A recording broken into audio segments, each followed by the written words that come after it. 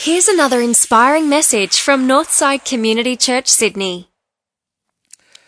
Kurt Thompson, a psychiatrist from the States, but one of our guest speakers earlier on in this year said this, that we spend somewhere like 80% of our time either thinking about the past or the future.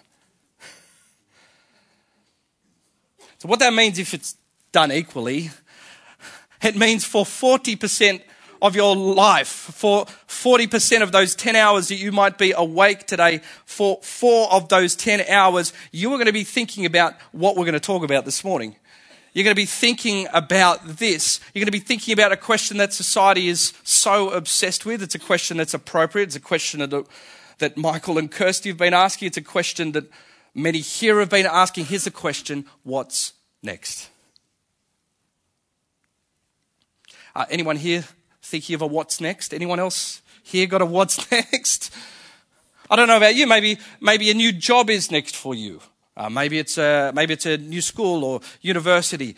Maybe some of you are thinking about transitioning into retirement, and that's what's next. Maybe you are moving to a new home, and that's what's next. Maybe some of you have got a baby on the way, and that is what's next.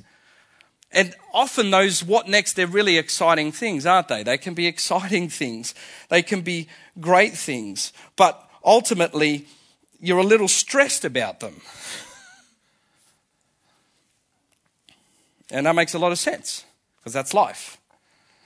It makes sense too, because what next means a transition. And whenever you have a transition, there is change. And whenever there is change, there is stress and anxiety. So first of all, here's the point, even the good transitions can be stressful and painful, and that's okay.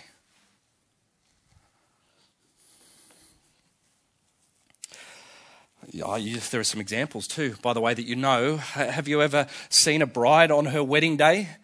And it's supposed to be the happiest day of her life. And there's tears and there's grief and all these mixed feelings. Why is that? It's a change. She's moving to what's next. And maybe you remember, parents, we haven't done it yet, but that moment that I'm sort of dreading where you've got to pack the backpack on and send the kiddies off to school, and you've been praying for 5 years for this day, it's going to happen, and you send the kids off to school and then your heart's in your mouth. Even the best transitions are stressful and painful. So here's the question that we want to ask ourselves this morning. If, in light of that, is it possible to prepare ourselves for what's next? Would you like to know that? Is it possible to prepare? Can you even prepare for what's next? How do you prepare? Is it because it's stressful and I'm anxious about it? Can we do it? The answer is yes. Yes, you can. That's what we'll see this morning. The Bible's got some great stuff here from Paul's story, but there's something vital that we've got to understand before I get to that. And I want to frame this up first. It's in verse 22. Paul says, "And now compelled by the Spirit, I'm going to Jerusalem, not knowing what will happen to me." It's interesting. I'm going to Jerusalem not knowing what's next. Here's the thing we've got to frame up. There is absolutely no link between knowing what's next and being actually prepared for what's next. You might think there's a linkage. I know it's how we think, because lots of people say, well, what's next? What's happening next? Because in our minds, we're thinking, if I know what's next, then I'm going to be prepared for what's next. But it doesn't work that way. The two are totally unrelated. Let me show you. I'm on this wedding theme because I did one yesterday up in beautiful Nelson Bay. Every Saturday, these couples get together and they make promises to one another. And for this couple yesterday, looking each other into their eyes lovingly, they're so excited about it. But anyone here in the room that is 30 years down the track, they were 30 minutes into marriage, anyone 30 years down the track knows this, that just because you say I do doesn't mean I can.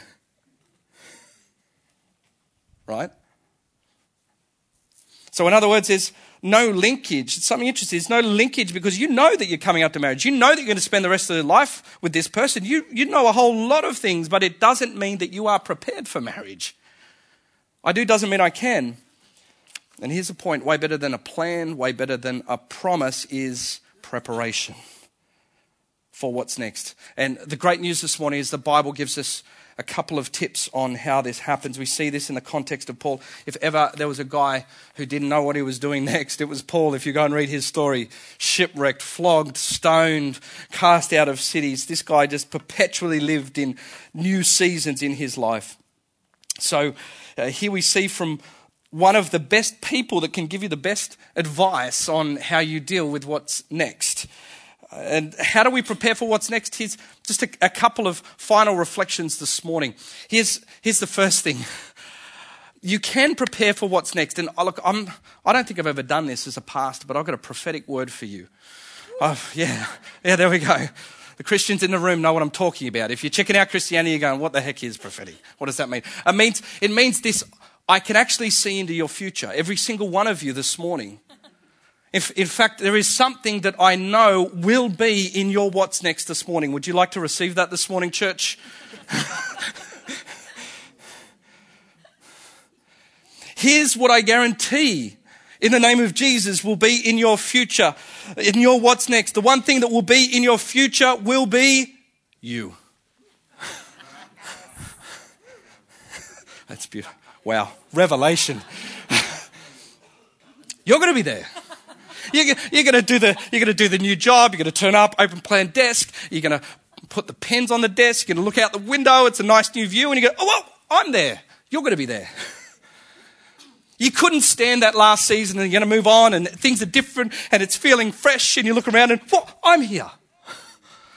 And what's really interesting is when that happens, I don't know if it's happened to you yet already, but when you move into that new season, that what next, that one that you've been hanging for, you discover that in that moment, you're still the same you. Still the same. I think it was a Bob Seger song, wasn't it? For those of the 80s rock, you're still the same.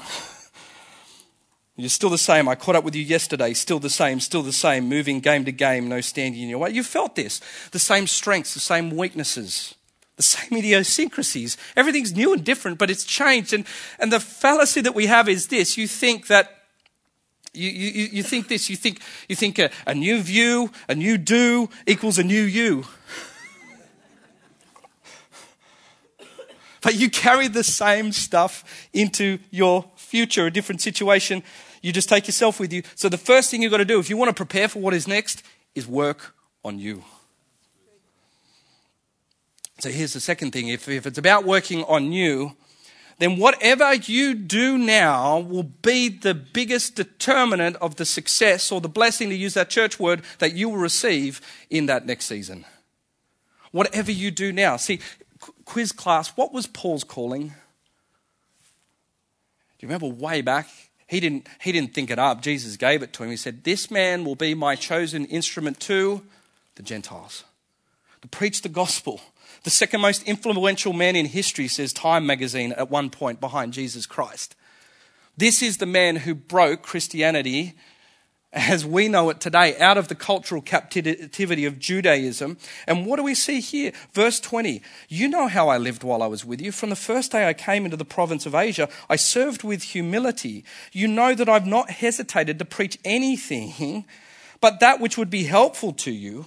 I've taught publicly. I've taught from house to house. I've taught to the Jews. I've taught to the Greeks that they must return to God in repentance and have faith in the Lord Jesus Christ. Can you see what Paul is doing there?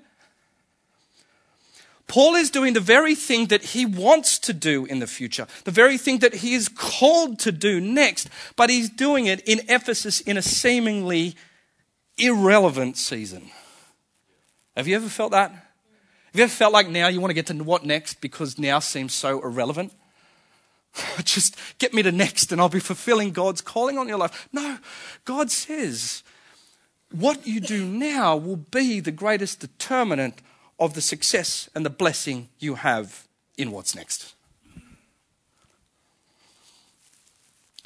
This is so crucial for us Christians because we think if I was in the room, then this is just going to change me. If I just turn up, if I just listen, if I hear, then it's going to change me. If we just turn up in the room, if we get really convicted, we have what a friend once called the Christian moo. You turn up to church, everyone goes, Yeah,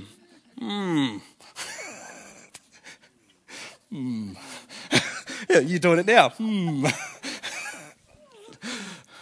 And inside you're going, great point, Sam. I feel so convicted. My question is, what are you going to do about that? Most of us think, that's great. Such a great point. I feel so convicted. You know what? That's such a good point. I'm going to come back next week for another dose of conviction. What you do now will be the greatest determinant of your success in the season of what is next. So don't allow this noble habit of just listening and hearing and attending not change you because you don't make the choice to do. As some of you know, I'm pretty obsessed with CrossFit at the moment. More specifically, probably just watching CrossFit on YouTube. But I love the mentality of Matt Fraser, the fittest man on earth, they call him. He says, there's nothing pretty about getting up at 5 a.m. in the morning. There's nothing pretty or nothing sexy for Instagram when I'm in my home gym. But he says this, I do today what others won't, so I can do tomorrow what others can't.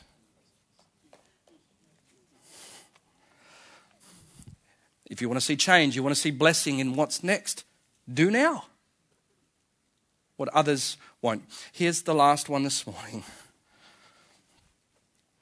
And if there's any point we get outside of the practicalities, and it's for you guys this morning, a transition may be seamless, but it's never painless. And don't we feel that today?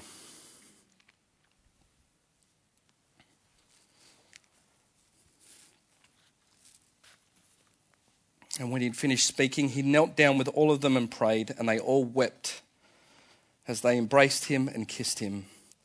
And what grieved them the most was his statement that they would never see his face again. And then they accompanied him to the ship. Even the good changes are stressful, are full of anxiety and fear. Because moving to what's next means transition, and transition means change, and change means pain.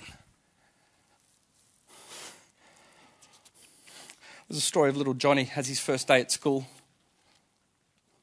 Goes to school, comes back, absolutely hates it. The parents say to him, what's wrong, Johnny? Why didn't you like school? He said, well, first of all, too many kids. And then he said, you told me they taught me how to read. And I don't know how to read. So I'm not going back. Many of us operate in the same way. The first hint of pain, the first hint of fear, the first hint of anxiety, we don't cross the threshold into what's next because it's painful.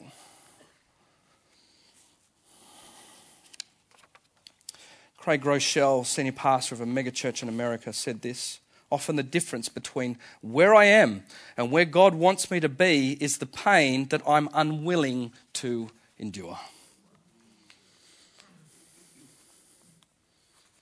And there's pain for all of us this morning. But it's a pain that we wholeheartedly believe that we are enduring to do what God is calling us to do in our respective spheres. As Groeschel goes on to say, doing what is right, no matter how difficult, is a rare trait in life. Most choose easy, yet we must never choose right over easy.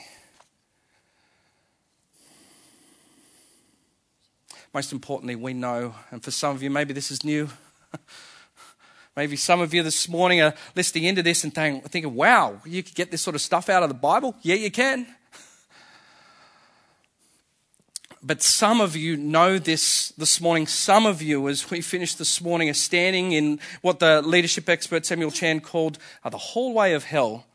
He was describing a psychological term called liminal space, which was that space that once you've crossed the threshold into a decision and you haven't arrived at what's next, you have to sit in the in-between. Anyone ever been in the hallway of hell?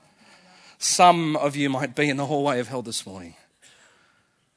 And what I want to share with you is that our God is faithful. You are sitting next to a whole bunch of people who have sat in that hallway and come out the other side. All you need to do in that moment is to stick your head down and obey. Obey, because Charles Stanley said that God is wholly responsible for a life wholly devoted to him.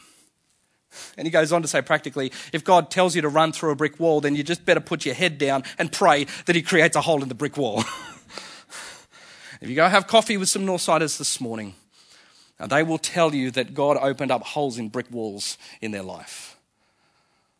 And so no transition, as seamless as it may be, will be absent without pain. What's next? You're probably still thinking about what's next. Probably spent 40% of this message thinking about what's next. Or maybe you've had your daily dose. Here's the questions I want to ask you as we get ready to wrap up this morning. If doing now is what determines your success in the future, then what are you doing now that you shouldn't be doing? That you tell yourself, if I, as I get to what's next, then I'll change. What are you doing now that you shouldn't, that you're just putting off? More importantly, what are you not doing now that you should, that you're saying, I should get to that later? Answer those questions, you'll have the best possible preparation for what is next. So what are you going to do? What are you going to do? Let me pray. Well, thanks for tuning in. If you'd like to find out more about Northside, visit northsidechurch.org.au.